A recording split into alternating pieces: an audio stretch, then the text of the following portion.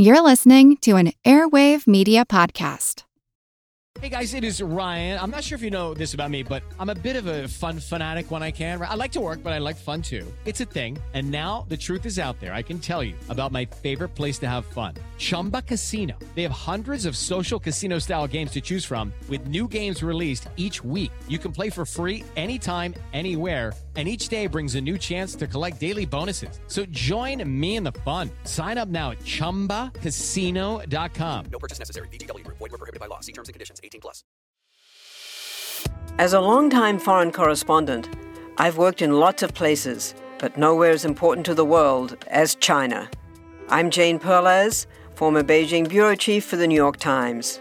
Join me on my new podcast, Face Off, U.S. versus China, where I'll take you behind the scenes in the tumultuous U.S.-China relationship. Find Face Off wherever you get your podcasts.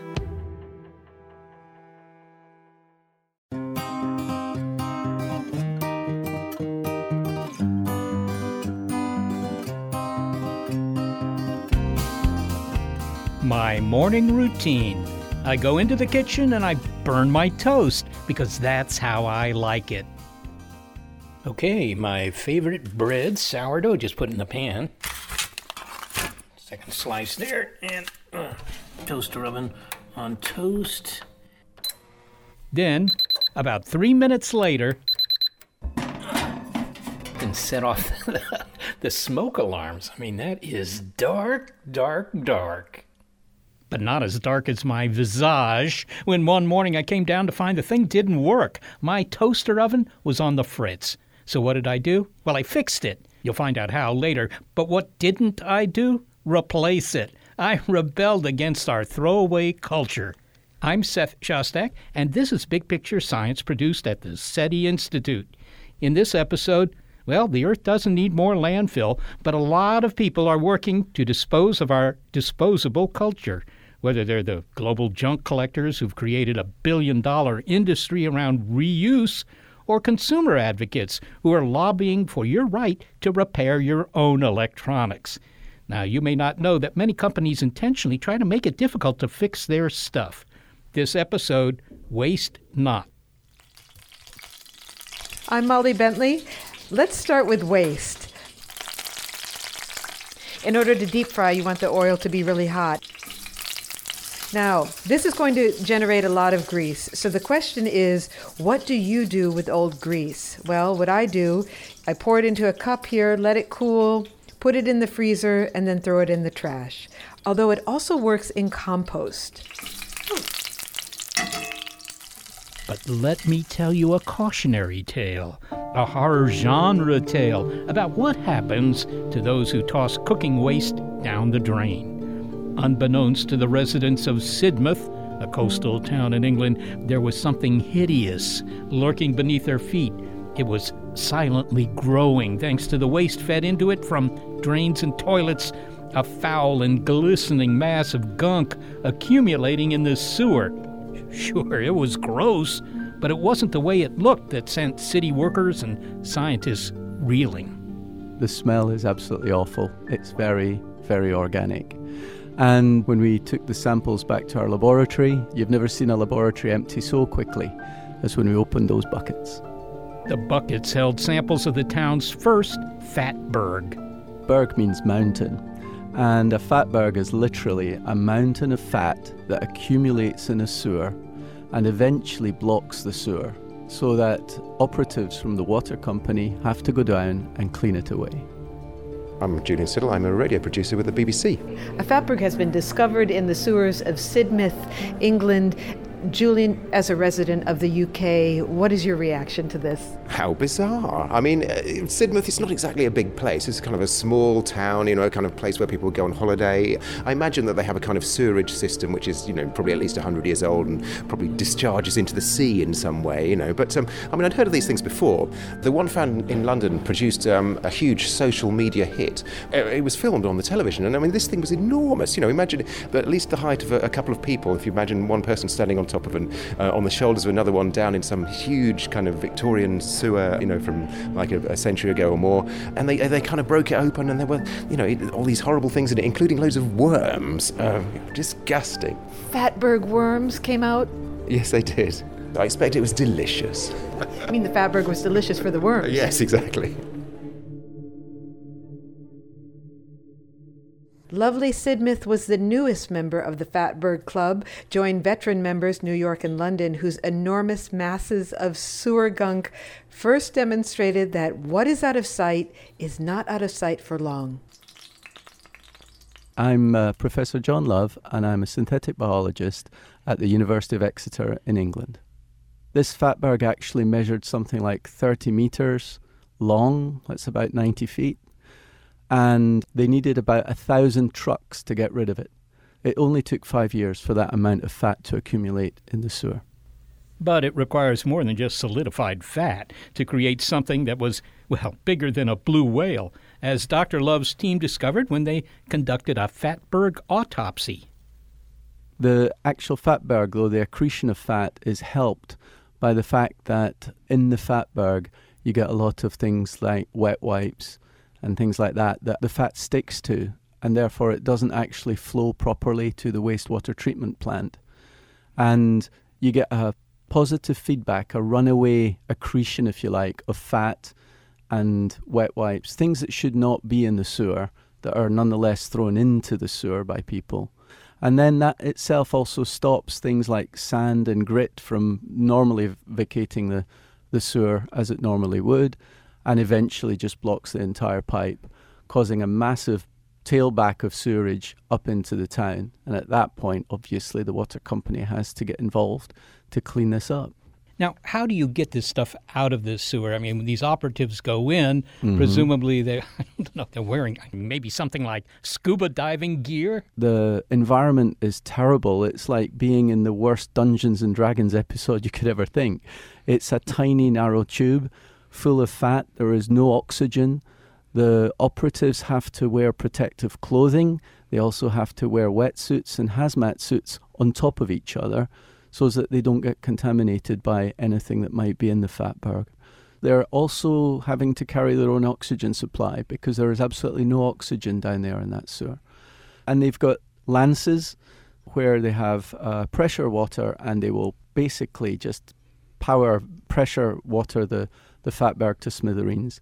Then they go in with big suction hoses and they suck up all that slurry, and then they carry on up the Fatberg until it's eventually all cleared. We were very, very interested also to discover whether or not this Fatberg would be a reservoir for human pathogens like bacteria or something like that. So we investigated those using sequencing. So we took a sample of fat, we extracted the DNA in that fat, and we found that actually the DNA from the bacteria that were contained in the fat was no different from the bacteria that you would find in a normal sewer. So it did not seem to pose an enhanced threat to health. Just out of curiosity there, John, what is the most bizarre thing you've ever pulled out of a Fatberg? I've got to say, years and years ago, one of my college roommates maintained that there were alligators in the sewers of New York. Right. Now, this is apparently a very, very common story, but the question was, is it true? And at some point, I called up the New York City Sewer Department, and I said, you ever find any alligators down there? He said, no. He said, however, we did find a dead horse, and we found plenty of shopping carts. Right. And I'm thinking, how do either of those get into the sewer? Yeah. So you're not finding big stuff. No. The most interesting thing we found was a set of false teeth. But mostly everything else that we did find were sanitary products and wet wipes. Now, people have been throwing stuff away, and in particular into the toilet or the sink or whatever. I mean, they've been doing that ever since we've had indoor plumbing. Yes. Right? And so why is it that Fatbergs are a contemporary phenomenon? Or is it just that, that one of them finally got big enough? Or is it the crooked passages of Victorian-era sewers? Why now? Well, you're kind of on the money there with the Victorian sewer idea. These sewers are actually hundreds of years old. and they were not built to essentially take away the waste for such a growing population. The southwest of England is an area of population growth, so the sewers are actually inadequate for that. But also, when these were designed, people were not throwing plastic-based wastes down the toilet. But the plastics that we find in wet wipes, and obviously in the plastic liners of, say, sanitary products or incontinence pads, we found a lot of those actually, which might be because of the age of the population living in that area. But the thing is that these big plastic sheets just do not biodegrade and will eventually pollute the environment anyway.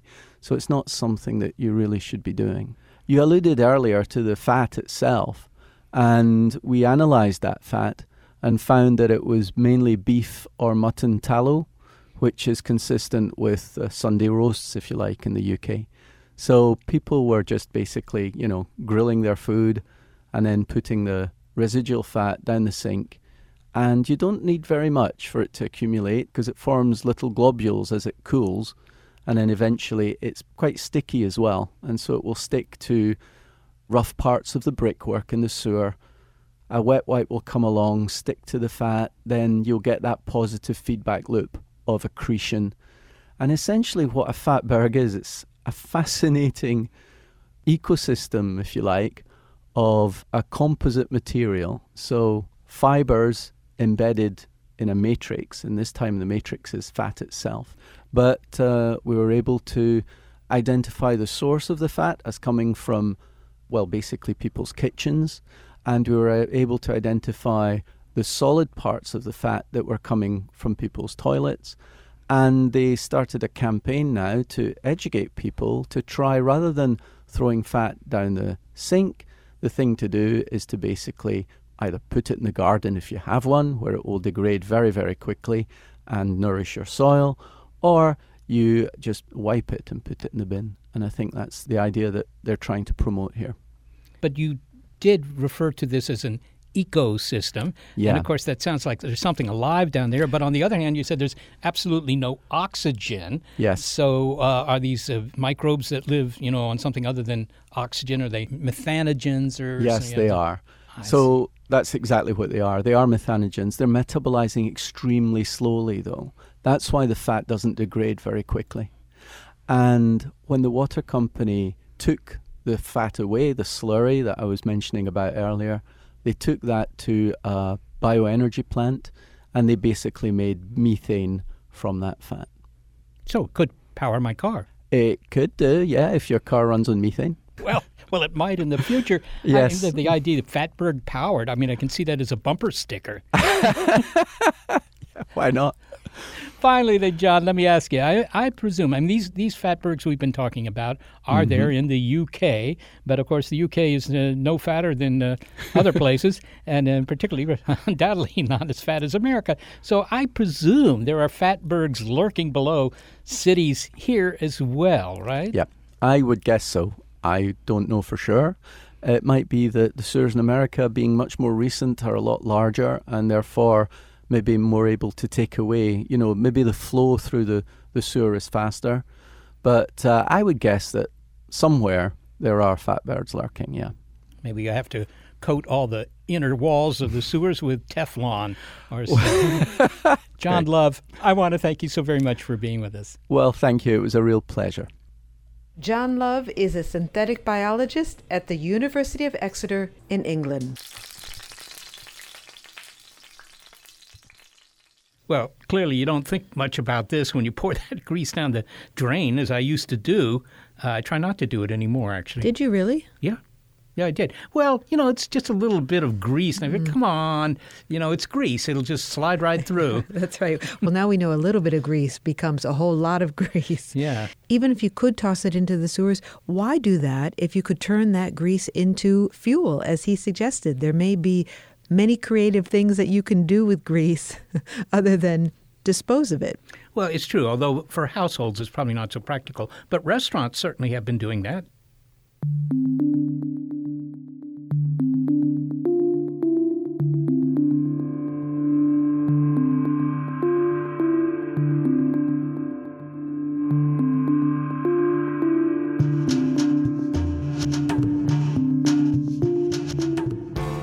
Well, as we fill our sewers with fat, our oceans with plastic, and our landfills with old laptops, people are thinking about new ways to use our resources and our goods. Coming up, stories from the global secondhand trade. China is the world's largest manufacturer of everything. So as a result, it's going to be the largest buyer of raw materials, and that's what recycling is. You might want to give your old jeans their own passport before you toss them out anyway, because after you say goodbye, they may embark on a trip around the world. It's Waste Not on Big Picture Science.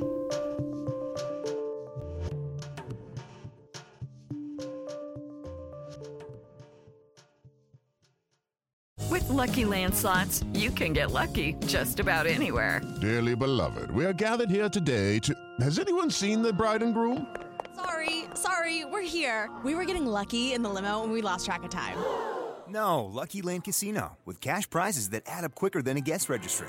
In that case, I pronounce you lucky. Play for free at LuckyLandSlots.com. Daily bonuses are waiting. No purchase necessary. Void where prohibited by law. 18+. Terms and conditions apply. See website for details.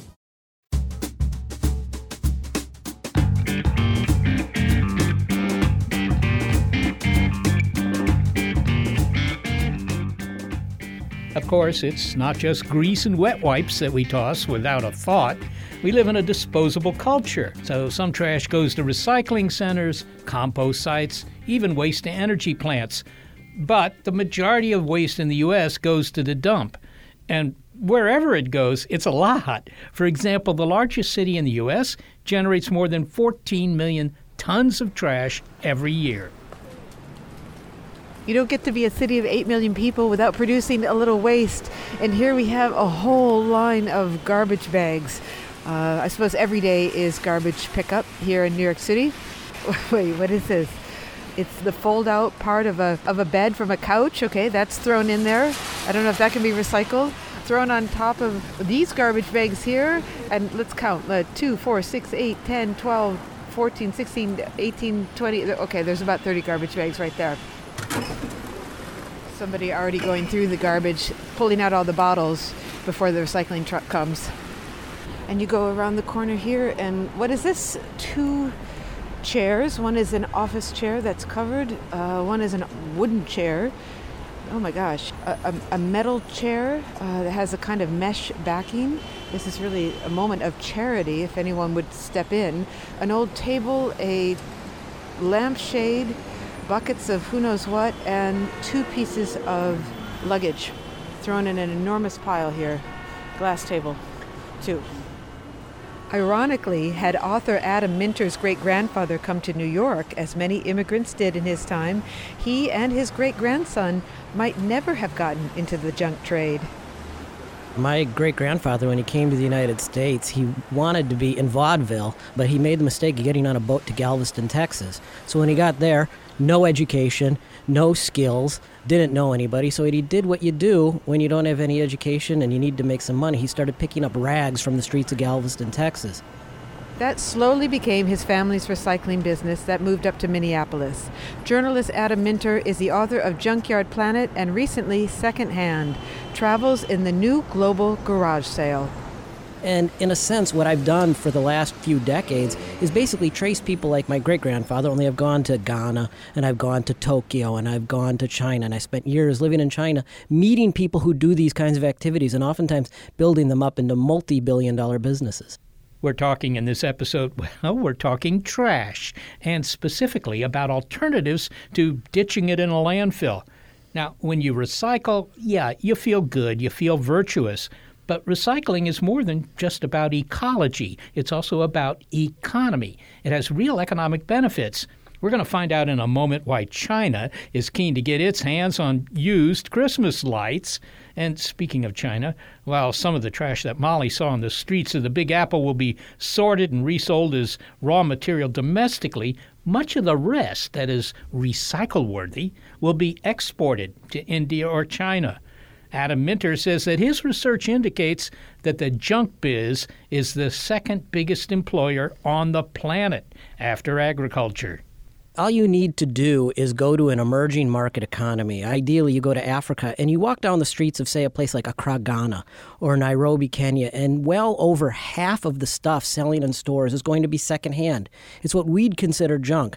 But the retail economy, especially on the African continent, is primarily a secondhand economy. And we don't see that because it's oftentimes the stuff that we in developed economies throw out, whether it be Japan, the United States, Canada, or somewhere in Europe. So that's the scale of it. Think of an entire continent where most of their stuff is secondhand from somewhere else. Now, you mentioned that your great-grandfather was was a rag picker or whatever, right? Picking up rags. Now, I don't know if there's I don't have a separate recycle bin for rags anymore, but I assume, are these organizations that do this recycling, I assume they're specialized. They don't just take everything that we throw out. They take, well, maybe the furniture, or they take some other, electronics or something like that, right? It's a very specialized industry. Let's talk about rags. I mean, it's a great example. We don't see the rag picker anymore, but roughly 1/3 of the used clothes that are generated every year in the United States are turned into rags, literally cut up in rag-making factories, both in the United States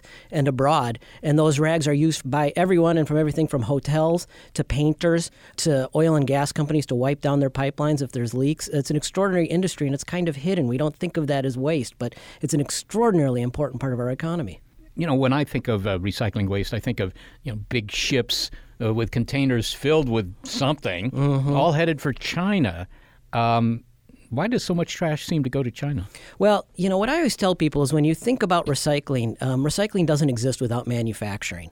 If somebody doesn't want to make something out of that recycled can, you think of it as a recycled can when you put it in a bin. But if nobody wants to buy it and use it to make it into something else, it doesn't get used. China is the world's largest manufacturer of everything. So as a result, it's going to be the largest buyer of raw materials. And that's what recycling is. Whether it's newspaper, cardboard, plastic bottles, aluminum, automobiles, whatever it is, they are going to be the world's leading buyer. And so if you want to understand where recycling goes, you just have to follow the manufacturing.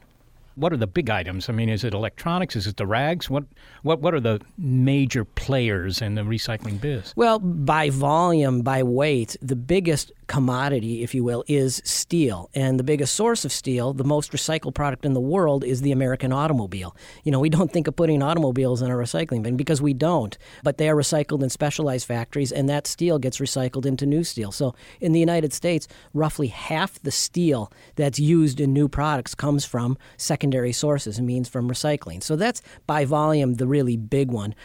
Paper and cardboard is also huge, and there's sort of a cycle. A recycler in California can send their recycling, their cardboard, to southern China, where that cardboard could be made into a new box for Nike shoes. Or they can send it to Vietnam, because Vietnam makes a lot of shoes now.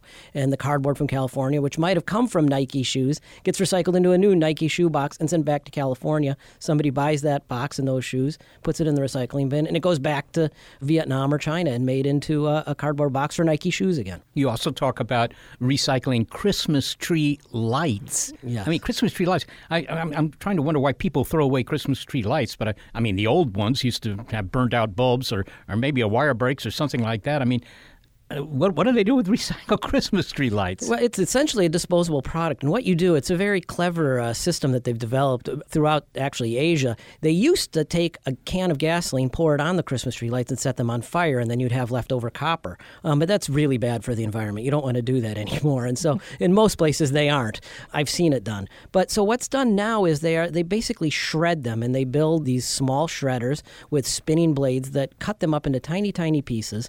Then they mix them with water and put them on shaker tables. And the tables are tilted in one direction. It's a little bit like panning for gold. And as the water flows over, the heavier stuff, the copper, which is a very desirable commodity, stays in one place, and the plastic and the glass flows in another. And if you do that a couple times on these mechanized tables, you get some pretty clean commodities. And more often than not, the copper, at least, is recycled into Christmas tree lights. And they go right back to where they came from. The endless Christmas tree light. The copper, well, what fraction of the copper that China uses actually comes from this kind of recycling? I mean, is it significant, or is it 1 or 2%? Oh, no. I mean, it's hard to get really good numbers, but it's at least half. It's an extraordinarily high percentage of the copper in China. And, until quite recently, when China put some restrictions on imports, more than half of that half was coming from imported sources because they didn't have enough of their own. Well, can you give me any idea? I mean, suppose we shut that all down. I mean, not that that's possible, but suppose we just said from beginning tomorrow, no more recycling. You don't need to sort your trash anymore. And we're not going to ship any of it overseas, and we're not going to take it to the scrapyard and have it chopped up or anything like that.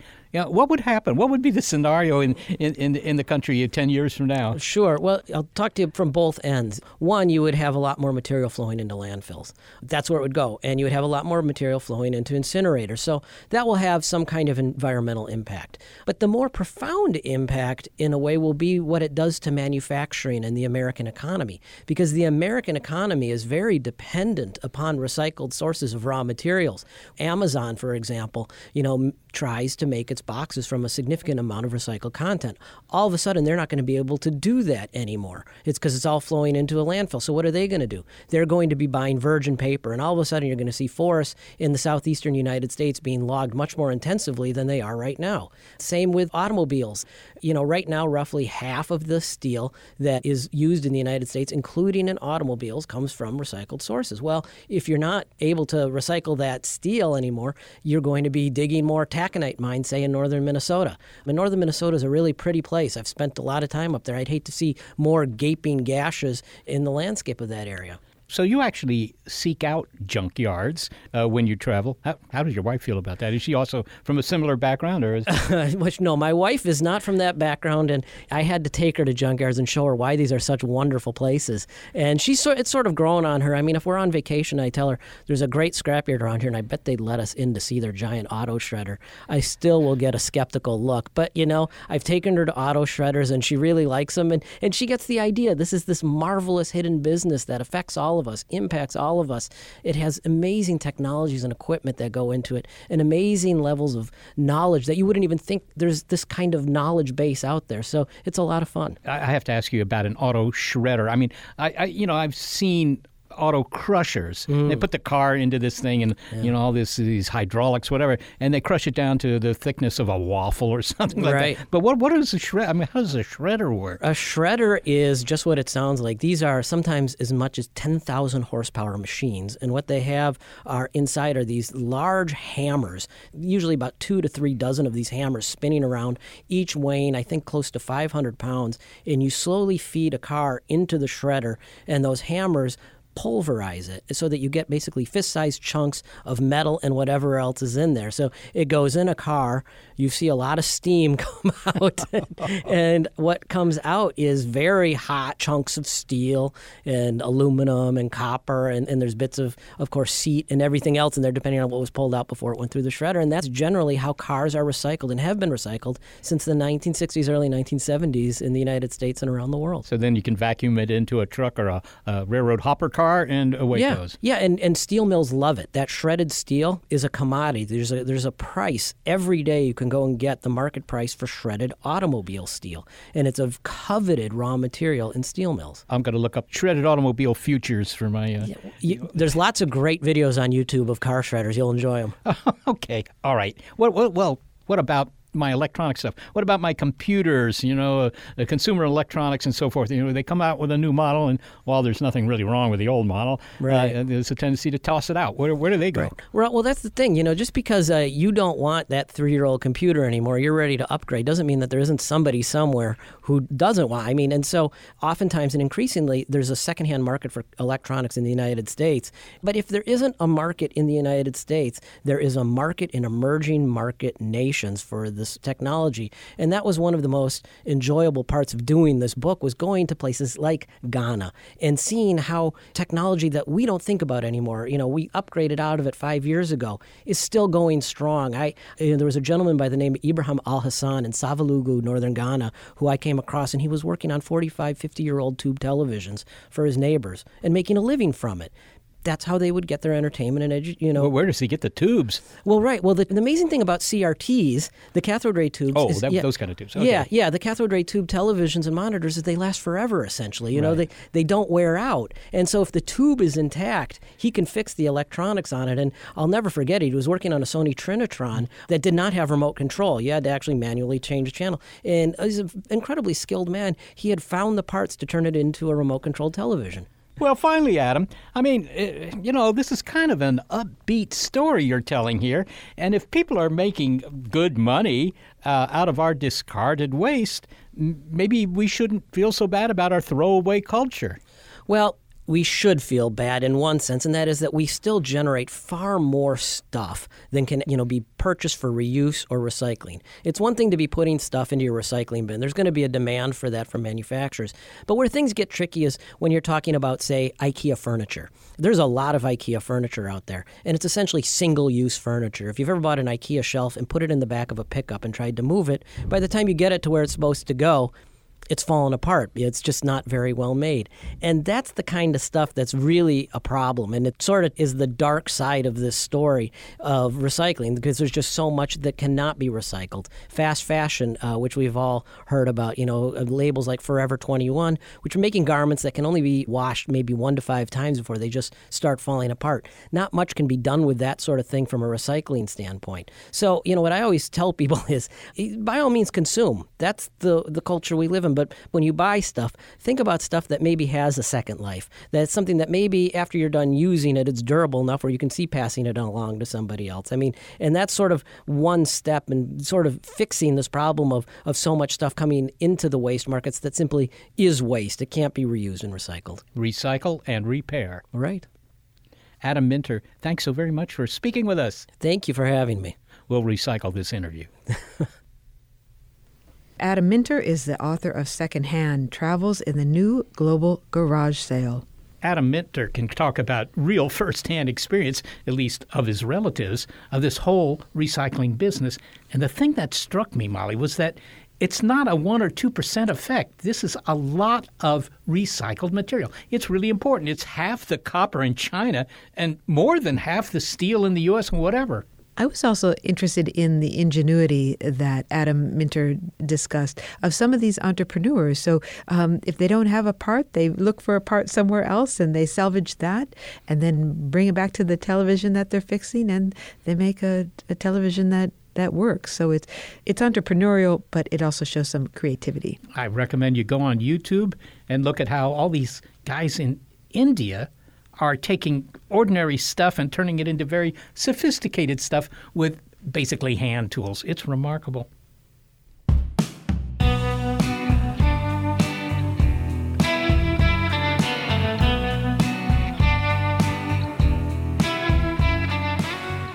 Wait, don't toss that laptop. Save yourself hundreds of dollars and the earth from yet one more hunk of toxic waste. Why don't you try fixing it instead? We need to really be thinking differently about our relationship with electronics. We need to make stuff last a lot longer, and that relationship with electronics is empowered and made possible by providing people with the ability to repair and maintain on their own terms. The Right to Repair movement is fighting for your right to fix your own electronics. Next. It's Waste Not on Big Picture Science. And by the way, if you have thoughts about this show or other episodes that you'd like to share, you can connect with us on social media. We're on Twitter at ByPieSci.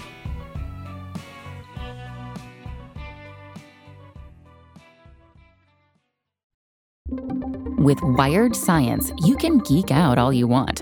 It's a podcast for anyone obsessed with math, science, space, biology, or technology.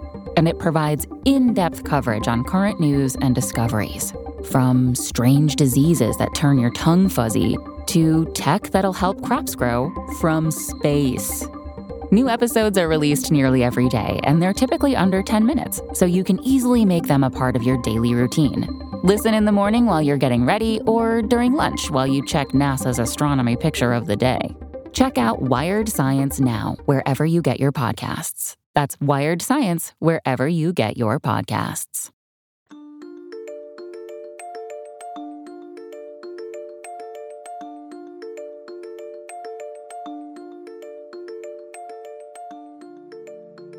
In a moment, you'll hear about the pushback against companies that intentionally foil your attempts to repair your devices. But first, do you find old circuit boards beautiful? At a recent science conference, Molly spotted a booth where bright green and vivid blue earrings and necklaces were attracting admirers. My name is Amanda Presky, and I own a company called Circuit Breaker Labs. This is not usually how I see circuit breakers laid out like this. Can you describe what it is that you're doing with these circuit breakers? It's all transformed into jewelry. So I use a combination of materials, including broken electronics, circuit boards, and epoxy resin to create a finished jewelry piece. Could you describe it for us, what it is that you've done here? Invoke your best descriptive powers. So imagine like a subway map or a cityscape or just an arrangement of sort of three-dimensional boxes and lines. That's what a circuit board looks like at its very basic description.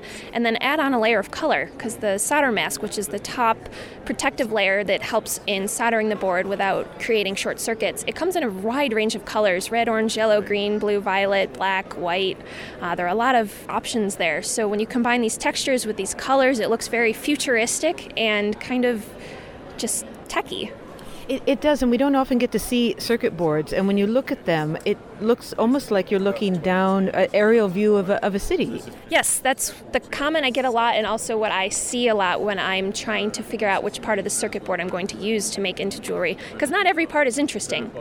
And we should say that Amanda's just using part of the circuit board, not the entire circuit board, so these really are wearable. You're doing an excellent job, too, of multitasking, because I'm asking you about your jewelry while you're selling some of your jewelry.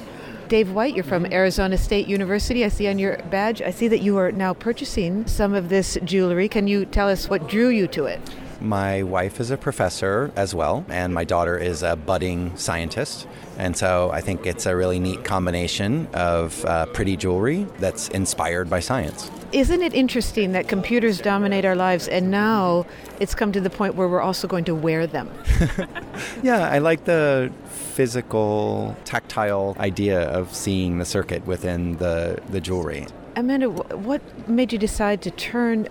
First of all, you're a computer scientist. Actually, I'm a chemist. I have a PhD in semiconductor nanocrystal synthesis. So how did you get into the art and the science of creating jewelry from circuit boards? So when I was a kid, I got into making of all varieties, and I just fell in love with jewelry. It's small, and it communicates your personality in a nonverbal way, and as a shy kid, that was perfect for me. And when I was in college, my brother had a broken circuit board, and he didn't know what to do with it, so he basically challenged me to turn it into art of some variety.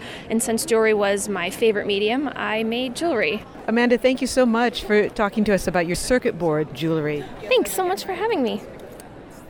Amanda Presky is a chemist and the owner of Circuit Breaker Labs, where she turns discarded printed circuit boards into precious wearables. You know, I wonder if she can make something for me to wear on the lecture circuit. We are talking in this episode about efforts to change our disposable culture. And when it comes to big offenders, nothing beats electronic waste. The UN says that e-waste is now the fastest growing category of waste in the world. Consumers buy and toss at a furious rate, creating tens of millions of tons a year of discarded televisions, laptops, and phones. Most end up in landfills, where toxic metals leach into the environment. Okay, this is just crazy. I mean, when I was growing up, just about the time that paper was patented, I didn't chuck broken electronic devices. I always tried to fix them. When my family got its first television, it came with a schematic, a diagram that showed how it was wired up. And so you could go in and repair it. You could replace dead tubes. You could replace dead anything. Companies today are making that hard to do. Now, maybe you are like Seth, and your phone, your television, even your tractor breaks, and you want to fix it, and then you discover that the company won't provide the parts or the instruction you need to do it yourself. Well, don't toss that object just yet, because consumer advocates are coming to your rescue. Nathan Proctor is the National Campaign Director for the U.S. Public Interest Research Group, or PIRG's, Right to Repair campaign, and Kyle Wiens is the CEO of iFixit, an internet repair community. Together, they imagine a world where we reuse, salvage, and rebuild, and they are lobbying to have a right to repair law passed so that companies will provide the 5 things that you need to repair your electronics.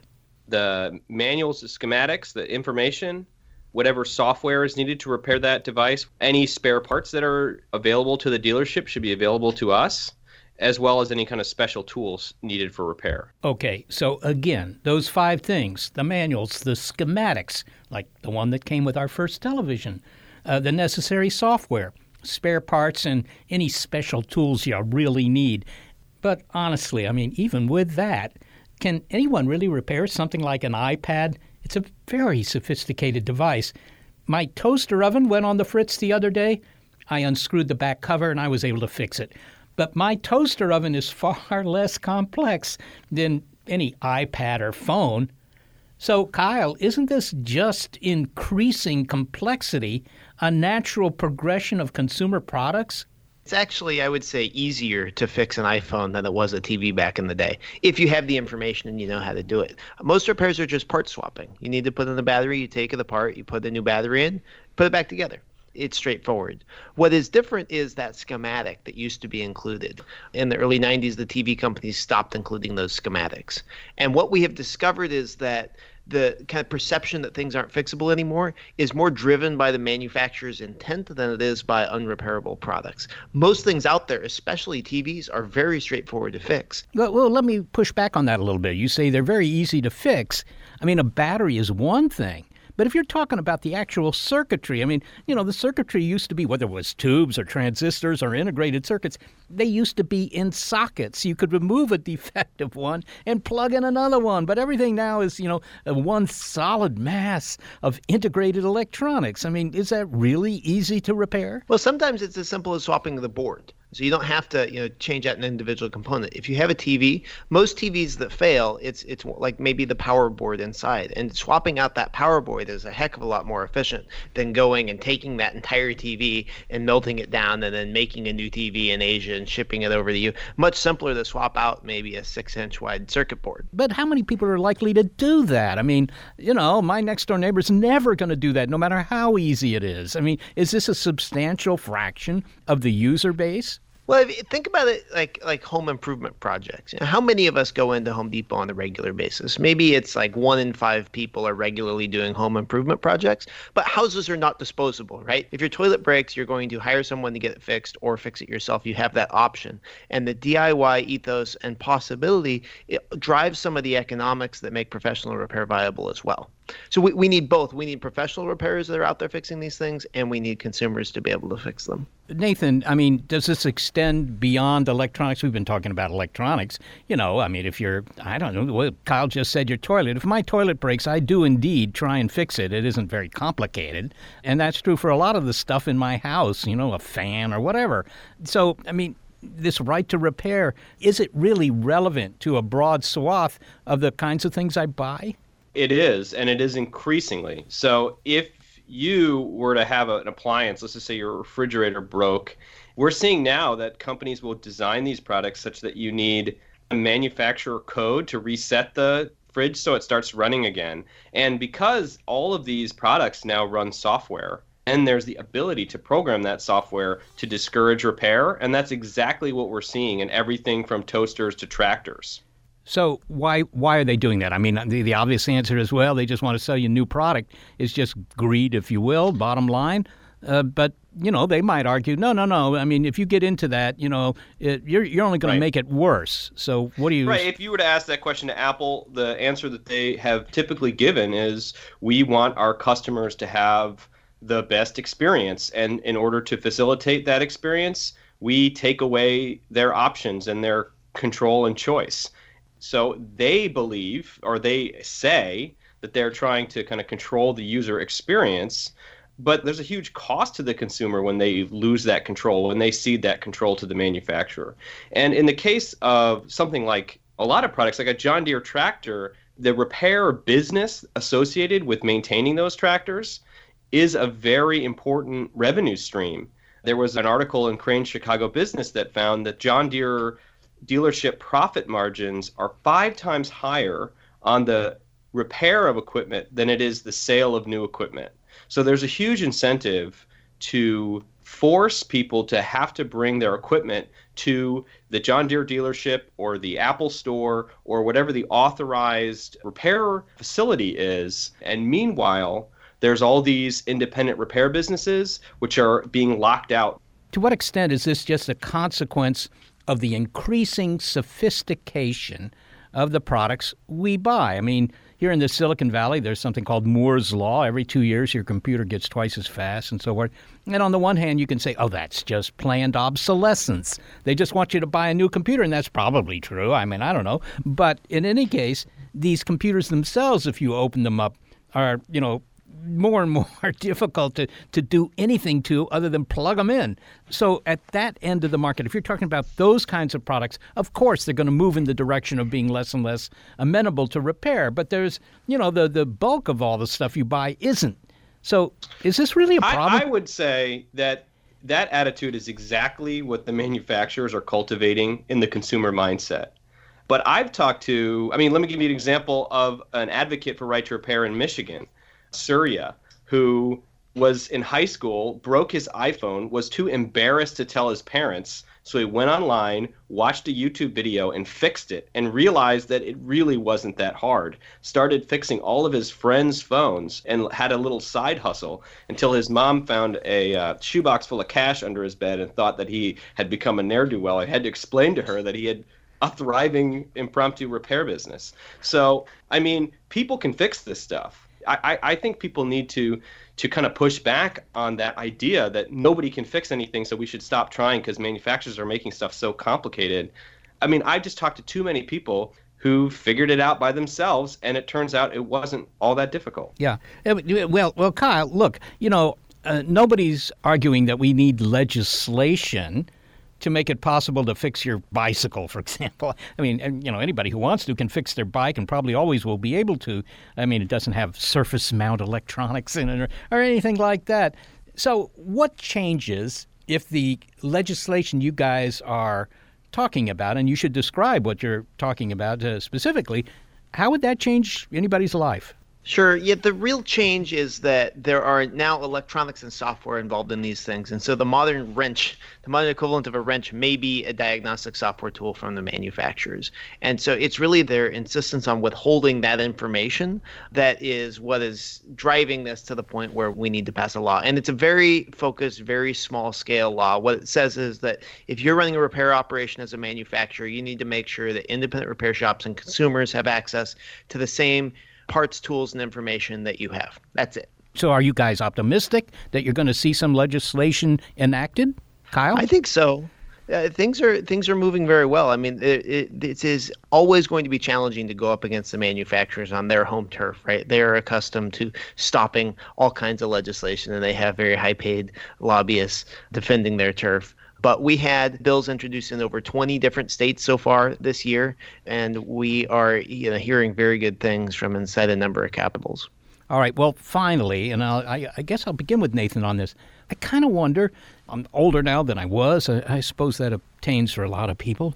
But when I look at the, young folks standing around at the gate at the airport or whatever, they're all looking at their phones and so forth. When I was a kid, building stuff down in the basement was something that most of my friends did. Everybody was interested that people were hot rodding their cars, whatever. I don't see too much of that now. And I kind of wonder whether the mindset has changed, or is it still true that the maker movement, the do-it-yourself movement is alive and well? I kind of wonder, Nathan, do young people still have an interest in how things work, taking them apart and fixing them? Yeah, I would recommend that you go to a local fix-it clinic or community repair event. I know that in California, there's actually a number of these events where most of the electronics fixing is done by high schoolers who just think it's a really interesting and fun thing to do. So they fix stuff for free for their neighbors. The ability to tinker and to fix and to find out about how stuff works is a really important part about inspiring people to pursue careers in technology, engineering, and science. And I do think that we need to kind of rethink the way our society treats stuff in general. Kyle? Absolutely. We are really, I think, on the cusp of shifting things back. We have over 10 million people on iFixit every month learning how to repair things. In the last year, 1 in 5 Californians got on iFixit to learn how to fix something that they owned. With your toaster oven, it's possible. There's something called a thermal fuse that is a single-time trip device. So it's possible you overheated your toaster oven once. All you got to do is get in there, cut that off, wire a new one on, and it'll be good as new. It's exactly what I did. It cost me 10 cents in parts and an hour and a half of time, but that was better than $300. So if your hair dryer stops working, if a curling iron stops working, if it's a rice cooker or a toaster, right? Any of these things that heat up, almost always it's the thermal fuse. It's that 10-cent part that goes out, and it's absolutely crazy to go and buy a new one instead of just fixing the one that you have. All right. Well. Kyle Wiens, thanks so very much for speaking with us. Thanks for having me on. And Nathan Proctor, thank you for being with us as well. Thank you. Nathan Proctor is the National Campaign Director for the U.S. Public Interest Research Group, PIRG's Right to Repair campaign. And Kyle Wiens is the CEO of iFixit, an internet repair community.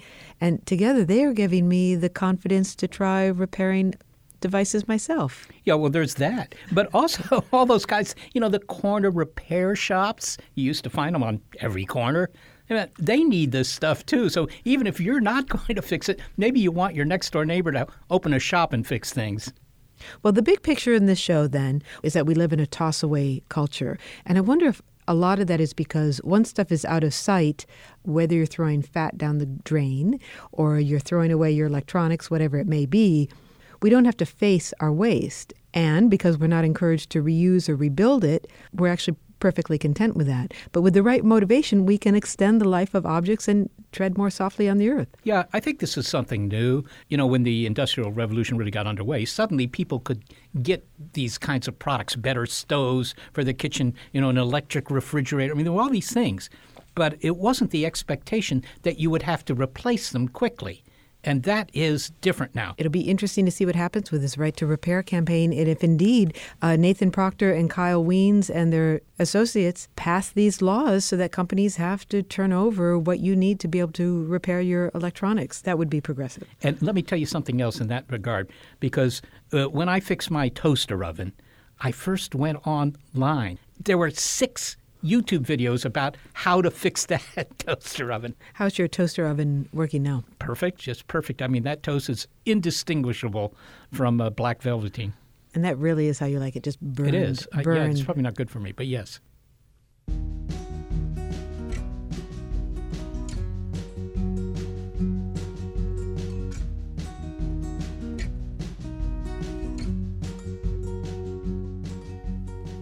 Well, thank you to those who help us salvage this show and do so every week. Senior producer Gary Niederhoff, assistant producer Sarah Derwin, and operations manager Barbara Vance. I am executive producer Molly Bentley.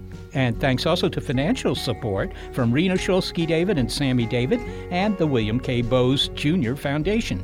Big Picture Science is produced at the SETI Institute, a nonprofit education and research organization whose scientists study the origin and nature of life. I'm the Institute's senior astronomer, Seth Shostak, and I do my best to fix everything but a horse race.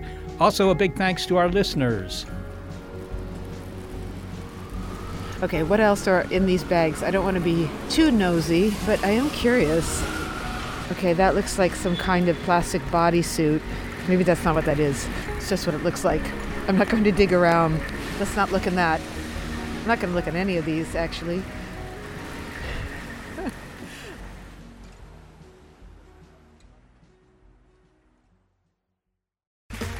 Okay, round 2. Name something that's not boring. A laundry? Ooh, a book club. Computer solitaire, huh? Ah, sorry, we were looking for Chumba Casino. That's right, ChumbaCasino.com has over 100 casino-style games. Join today and play for free for your chance to redeem some serious prizes. ChumbaCasino.com. No purchase necessary. Void where prohibited by law. 18+ terms and conditions apply. See website for details. Tech moves fast, so keep pace with the Daily Crunch podcast from TechCrunch. With new episodes every day, this podcast will give you a quick overview on everything you need and should know about startups, new tech, regulations, and more. Listen to TechCrunch Daily Crunch now, wherever you get your podcasts. That's TechCrunch Daily Crunch, wherever you get your podcasts.